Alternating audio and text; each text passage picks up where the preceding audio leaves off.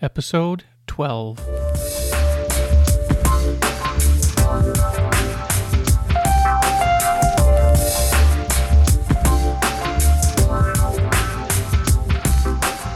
Hello and welcome once again to an episode of the Beneath the Lamp podcast. As always, you can find us at beneaththelamp.com. That's where we have our blog as well as where we host the rest of our podcast episodes. If you would like to subscribe to our podcast and have these delivered directly to your device, you can head over to beneaththelamp.com/subscribe. One note before we get to our episode for this week, there are a few audio problems, so please bear with us. There'll be a couple of cracks in and out, but for the most part, I think we've taken care of it. With that, let's go ahead and get to our topic. Today, we are going to discuss car culture. And like every other time, it's me, I'm Justin, and we have Eric and Chris. Hello. Hello. So we want to talk about car culture, something that, again, is ties in with our hobbies and our interests. And, I think we're just going to jump right into this. So I know Chris is most tied into the culture that is cars. So why don't you say things and stuff? Things and stuff. Yes. That's a fantastic intro. We stress the stuff. The stuff and junk and crap. No, yeah, I just celebrated my 40th not too long ago, and I was sort of reminiscing about my journey in life. And one of the things that has been sort of prolific throughout is doing things with vehicles. It ties back to this whole idea of car culture, which is something that I think everybody in quote unquote car culture anecdotally throws around and tends to, demonize the whole thing. Like, car culture is not what it used to be. Well, yeah, but it's never been what it used to be. In fact, it never had a thing that it used to be. It was always just, hey, I have this car. I'm either going to fix it myself, which is one part of car culture, or, hey, I have this car. It's not as good as I want it to be, which is another part of car culture. Or it's hey, I don't know why the hell you would ever buy that car when you could buy this car that's faster, which is, yet again, another piece of car culture. I mean, it goes on and on. And so wherever you are with respect to how you feel about car culture, it's very much the individual perspective. So as I was turning 40 and I'm thinking about all this crap, I was thinking about my journey throughout. And I started out grudgingly as a GM. God, I wouldn't even call myself an enthusiast. Here's the reality, guys. I had a 2000 Chevy Cavalier that I felt no shame in cutting up, destroying however it needed to be destroyed in order to do what I thought would look cool. I pulled it off most of the time. And I ended up with this sort of Fast and the Furious style looking vehicle that had touchscreen steering wheels and car PCs and all kinds of crap in it. And to this day, I get crap for it because it was very much early 2000s. That's what you did. And then I've transitioned into this whole, like, now I'm finally a Volvo enthusiast, which is kind of where I would have liked to have started. And I do all kinds of things with them now. I don't know. I guess that's my intro. That's my saying things and stuff. I have two things that I want to say, and then I'm going to let you get back to this. First one is I find this whole conversation fascinating, not because I am a car enthusiast, but because I am an enthusiast of other things. And I think it's very interesting how no matter what you're talking about, being it cars, being it books, being it landscaping, you always have these communities of enthusiasts, and it seems like we all have the same internal tensions. So I think this is a very interesting part of human experience, to have these kind of small social gatherings over mutual obsessions, and we always run into the same issue. So that's and it's been very interesting for me to live kind of vicariously through Chris and all the things he talks about with these cars, and because I know nothing about cars, but I know a lot of things about different things, and it's just, again, interesting how we're all ultimately talking about the same stuff. So that's my point one. Point two is, again, through Chris, I know nothing about cars, but those Volvos are damn nice looking cars. So those are my 2 points. I drive Jeeps, but I do no work. I don't even change my own oil. But I like those Volvos. That's my 10 cents. No, you nailed it on the head, though. It's absolutely true. Every enthusiast culture has has the same tensions in it. What's really striking is it doesn't necessarily always present platform to platform, and I'm speaking specifically of car culture. For example, you join a Corvette club, and nobody criticizes you for doing absolutely nothing but stock stuff to your Corvette. Nobody gives you crap for modifying anything. You own a Corvette, and there's just this sort of understanding that you're probably in your anywhere between your 50s and your 70s, and you just have a Corvette.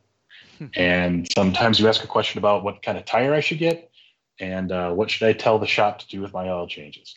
Versus go to any kind of a Subaru club, and there isn't a single thing that you can do right in that community, period. Even if it works, it was wrong. It was incorrect, and it was generally because I didn't think of it first, so therefore I'm going to tear you down for doing it before I did. It's just goofy, and it's so varied across all platforms that I actually know guys who not only have given up on any given platform, and it's usually Pontiac guys or Dodge guys, just, you know what, screw this. I don't like the people in it. I'm going to a completely different, I'm going to be a BMW guy now. It's amazing to me just how crazy and how deep the roots go. That's saying something when you have to own a BMW to find less pretentious people. Right? Zing. But that's the point. Like everybody in well, and this is just an anecdotal example. Like I don't actually know this story from anywhere, but this is very similar to what happens. So let's say you've just bought the new Dodge Challenger, and it's got, however to the horsepower to the wheels. And somebody's like, well, yeah, but it's still a Dodge. Okay, well, I'll take that for a grain of salt. Yeah, but okay, it's only got 717 horse. Yeah, okay, I'll take that too.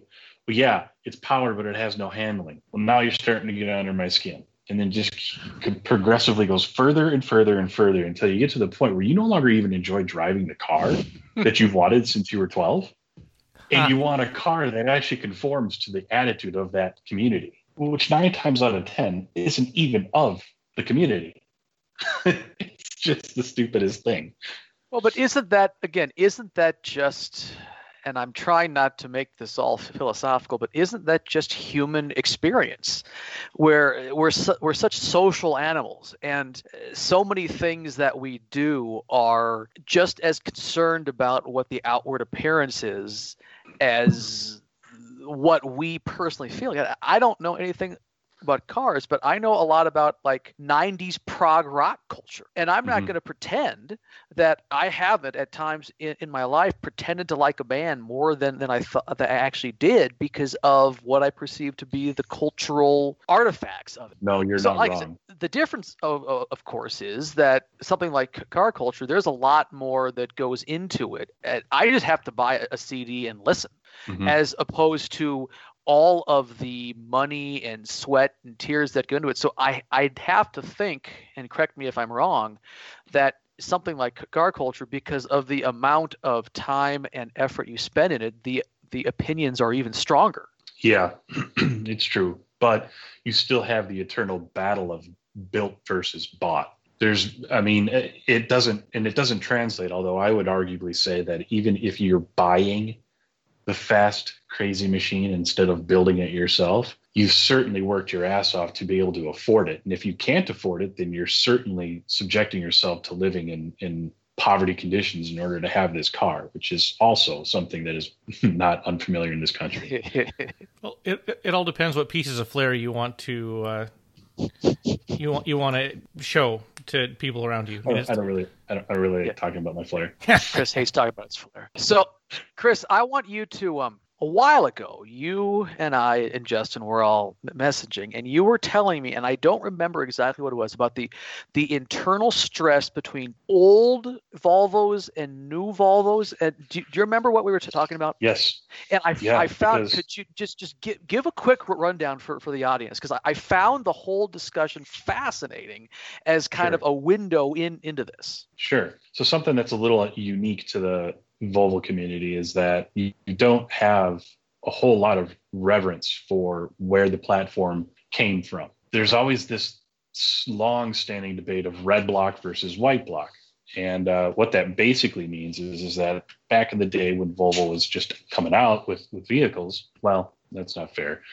Let's call it the 60s and 70s and 80s and 90s. There was one particular engine block that they used. It was called the red. It goes from B18 all the way up to B230, plus or minus a couple of letters here and there. But they literally painted the block red, and it was an iteration of the same 4-cylinder engine that they just used for decades. It was a die-hard, bulletproof engine, cast iron. They used it in boats. They used it in cars. They used it in off-road vehicles. They used it in everything. Then, after, call it the 900 series, which I think ended in, I want to say 94. Somebody's probably going to yell at me about that. I don't particularly like that series. At any rate, mid-90s, Volvo introduced the 5-cylinder engine, which was aluminum and not painted, but because it's aluminum, became the white block. They've done amazing things with this engine. Volvo has taken it to its peak capability, to the point of being able to push about, I don't know, I think that one unmodified head, I think you're pushing 370, 380 horse. I'd have to look into a couple of different forms to figure this out. There's a number of guys who are doing more than that, but they're not doing it on things that aren't heavily modified. You know what I mean? So anyway, between these two factions, you've got the red block people who absolutely adore about vintage Volvos, and then you've got the white block crew who are finally super excited about having affordable, fast cars within their means. And I know guys who have 6 of these things sitting around, just the P2 chassis, the S60R, the V70R. I mean, I even have one. Against my better judgment, I have one. So whenever you get into these conversations with people at either online or in person, it's always the red block versus red block owner. You're constantly fixing things, and it's leaking oil all over the place. It doesn't have enough gumption to push itself out of its own way. Versus if you're a white block owner, well, you're going to lose cam seals, you're going to blow up the engine, you're going to crack cylinder walls, your steering wheel position sensors, and all kinds of crap going in your car. It's a money pit. Nobody's ever happy. And like I can honestly think of only 3 people in all the Volvo people that I know that live firmly in both camps. Again, it's one of those things where I can't do anything right. The red block community gives me shit for having white blocks. The white block community gives me shit for having red blocks. And in fact, both of them give me crap for doing engine swaps and things that are supposedly uncouth. So how can you not take a side? Do you really care? How do I take a side? No, I'm being facetious. Or maybe it's just you. Could be. I mean, it's occurred to me. And I think I asked you that. I said, so where do you fall? And you said, well, I don't. I like them both for different reasons, which I can see somebody with my temperament would call that heresy. How dare you? I think you'd be a red block crowder. From everything you've said, Chris, I think I would want to be. It sounds like I'm the type of guy, like I hate the DH in baseball. I love generally bands, older stuff. It seems to me that's where I would want to fall. Mm-hmm. Even if I hated the cars, I'd be like, oh no, I gotta be red block. Right. I'm a purist. Amen. I can be opinionated about things I have no friggin' clue about. Your capacity for biased opinion is astounding. That is talent. Just we'll talk about something for 5 minutes, and then I will take a position that I will take to my grave and die on that hill. As if you were trained as a professional in some regard to having to defend a position.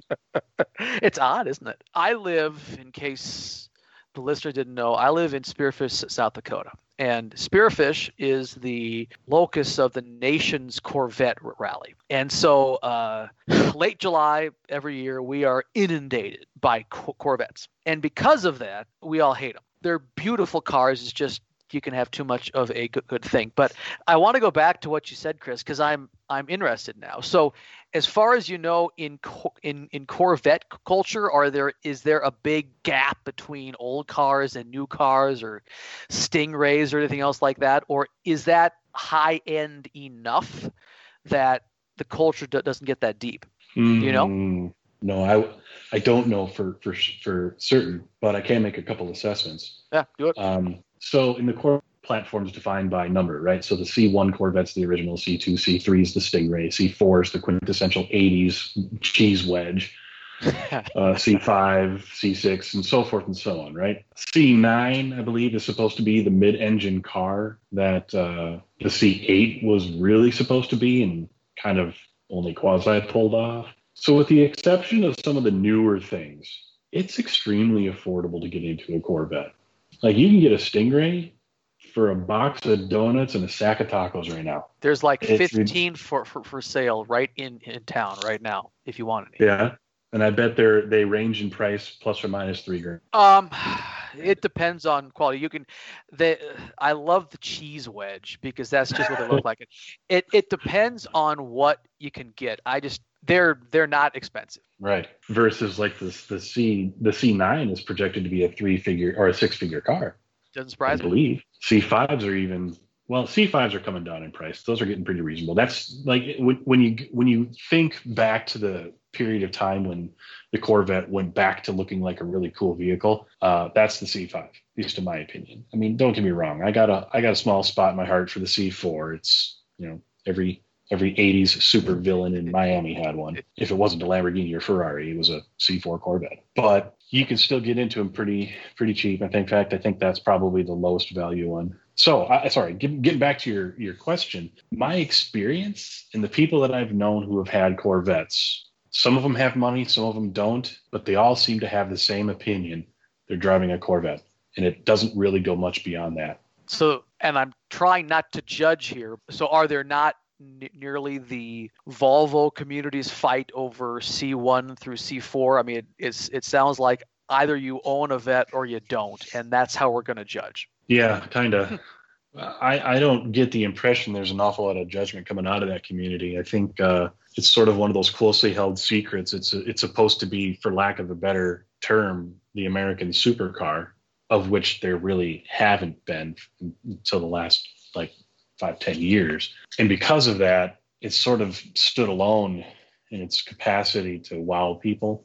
Mm-hmm. And I don't know, I think it's kept it civil. I think it's kept the conversations in those communities, comparatively a little pretty big, and it's a helpful community from what I have experienced. Now, I don't have a Corvette and I haven't spent much time in Corvette forums other than to figure out what kind of engine specs I might need for the next swap, but that's about it. Do you think some of that goes back to the fact that Corvettes have been around longer and a lot of their history is steeped in racing? And so could be the racing community wasn't necessarily one that was going out and doing as much modification. I mean, the car, like you said, itself was built for that purpose. Sure. I mean, it could be, and I think you nailed it with that last part there. It's purpose built because you start thinking about Mustang forums and Mustang color culture, and it's completely different. But the Mustang is made purpose. I mean, it was never really purpose built to be a race car to the capacity that the Corvette was. And I don't know, you might get a little flack for that kind of a statement. But even still, the culture, I'm not sure. I mean, it could be. You're probably right.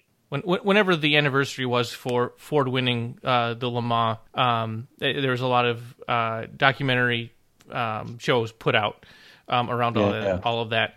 And so I watched 3 or 4 of these documentaries and got a lot of the background on the wars that were had between Ferrari and Ford. And yeah, it was fascinating to see, like you said, Chris. I mean, the Mustang was never supposed to be super powerful, fast car. It was built for, at that time, secretaries was what the documentaries had said. Whereas the Corvette, that's what it was there for. It was meant to be a track car. Mm-hmm. But then, looking at it with Volvos and stuff, I have very little exposure to any of this. Like Eric said, mostly it's living vicariously through you. The modifications that a lot of folks will do to Volvos obviously go in lots of different directions. But the dirt track racing and stuff, Volvos were never meant to do that. But I'm happy they do. Yeah. Well, and what's really funny about that too is when you compare American racing to European racing, you have to make room for F1, which is a standalone. There was no actual stock car racing scenario back in the day. I mean, they would do the off-road stuff, and I think that's the birthplace of rally for the most part. But those guys would rally anything, literally anything. They'd rally a Peugeot, for Christ's sake. In fact, Peugeot actually has a few pennants to that end. But yeah, Volvo, you don't see many racers in the Volvo world until after what you would consider the prime of that particular platform. Like right now, a lot of the amateur circuits are racing the hell out of the 200 series and the 7 and the 800 series Volvos. Like you see them making waves for some of the more modern platforms. And the 200 series, of course, is that good old fashioned refrigerator style body style that Volvo came out with. Stopped making it in 93, and it's still putting cars from 2000s to shame to that end. I don't know. It's tough to say. Anything European that has been adopted in the American sort of culture, I don't know. I mean, I don't want to go so far as to say that it gets perverse or it's taken out of context, but something definitely happened to it when it crosses the borders into this country. And I think that's probably the most interesting thing that I've seen. Like, so since I became a diehard Volvo nut, I've sort of had this goal to have not just the sedan, the daily driver, but to have a sports car, to have the hot rod, to have the chopped up car, the rat rod, and the off road. Like I want to cover all my bases, right? So what I've done is I've joined just any kind of platform in Volvo that I can find that has a presence on Facebook. I'm joining their groups. So if I take two of those groups and I compare them, let's just say I'll take the 240 group versus the C303 group, which is the 4x4 military vehicle that I've been trying to pick up for years. Most of the people in the 303 group are from Sweden and Germany and European countries. And some of the things that they do to their vehicles are just like right up my alley, creative solutions to problems that exist because they don't have part support. Whereas if you compare those to the people in more of the American-based cultures, it's really easy to make this parallel with the more modern platforms, but we'll stick to the 240 because even that is got significantly better part support here in America than it does anywhere else in the world. The conversations that are had between these people in these two groups are just ridiculously different. By and large, people outside of the country are way more civil and apt to help you. So, okay, wait. Volvo is a Swedish make, but you get better part support in the United States? Yep, absolutely. Are they actually making parts over here? Or, I mean, how do you explain that? It's like the Armageddon quote: Russian space station, American space station, all parts made in Japan. Yeah, well, I see. I find that fascinating. That really interests me. So somebody's hoarding Volvo parts. To a large degree, yeah. Like I will say some of my older, like I've got a 66 and a 70, and finding parts for those is getting a little tricky. And I have had to go across seas to get certain things. But for the most part, everything I've ever had to replace in my car, I've been able to get online from an American source. And when you have these conversations with people across seas, oftentimes, like here's a really, really good example. I picked up a car that I would, for the sole purpose of parting out.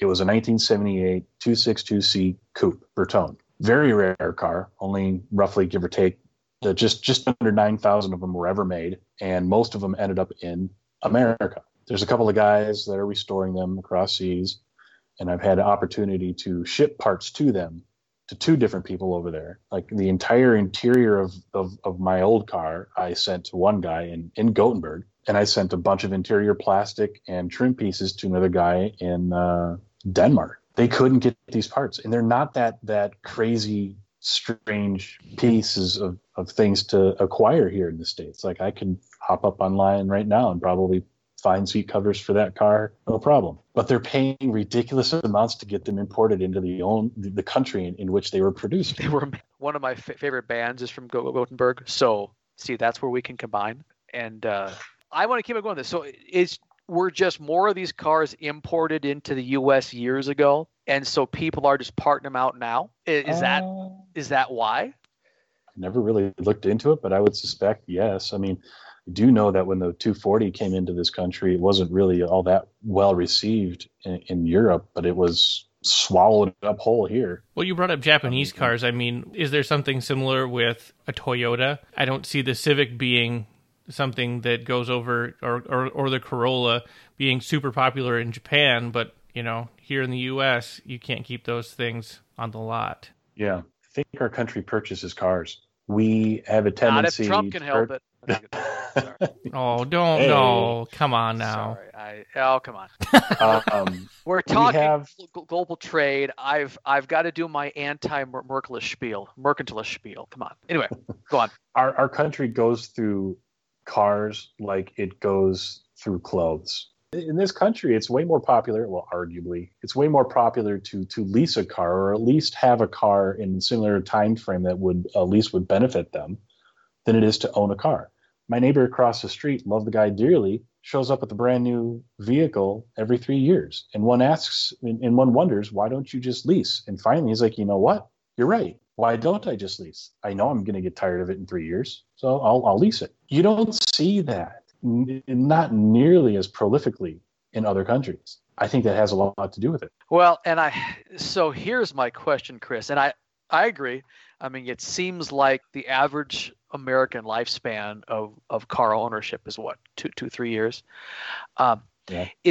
Has that been created by our frankly insane consumer credit system, or was our credit system created to match the fact that Americans tire of their cars quickly? I don't know which came first, to be honest, because there's another element that you have to consider, that cars, when vehicles became a thing in this country, they weren't actually built to last longer than 6-7 years, right? Like, you see classics, Model A's and Model T's and things, but these are cars that have, for lack of a better phrase, been rebuilt with brand new manufactured parts in most cases. Eventually, you got into a situation where cars were built to kind of last, like when you start talking 50s and 60s. But even then, everything you see on the road has been a reproduction, somehow rebuilt with brand new body panels and things like that. It's tough for me to say whether or not it was the consumerism that took over first, or if it was a mindset that we got into because cars just don't last like they used to. In fact, it was cars that came into this country that ended up lasting longer, that sort of pushed the envelope for our own internal manufacturing processes, which, I mean, aside from moving to full aluminum chassis and things, really hasn't gotten much better. I want to be cynical and pragmatic and say that you're probably right, it's the consumerism piece, but part of me also wonders if it's just not the nature of that particular beast. Well, we have absolutely covered every inch of car knowledge I have in the last half an hour. Especially with regards to car culture, that's exactly right. Excellent. Well, yeah, I mean, unless you have anything else, Chris, I have nothing to add. Eric was able to defend positions that he previously didn't hold, and I wasn't even going to go that far. Positions I didn't even know existed. So. I found a hill, I fell across it, and now I plan to die here. Yeah. I'm just glad we didn't get into the whole what are you doing to your vehicles these days conversation. Just we'll get to that. We may do a live video feed, and you can just walk us through it. Oh, that'd be fun. Seriously, I'm all over it. All right. Thanks, gentlemen. Perfect. Thanks, guys. See ya.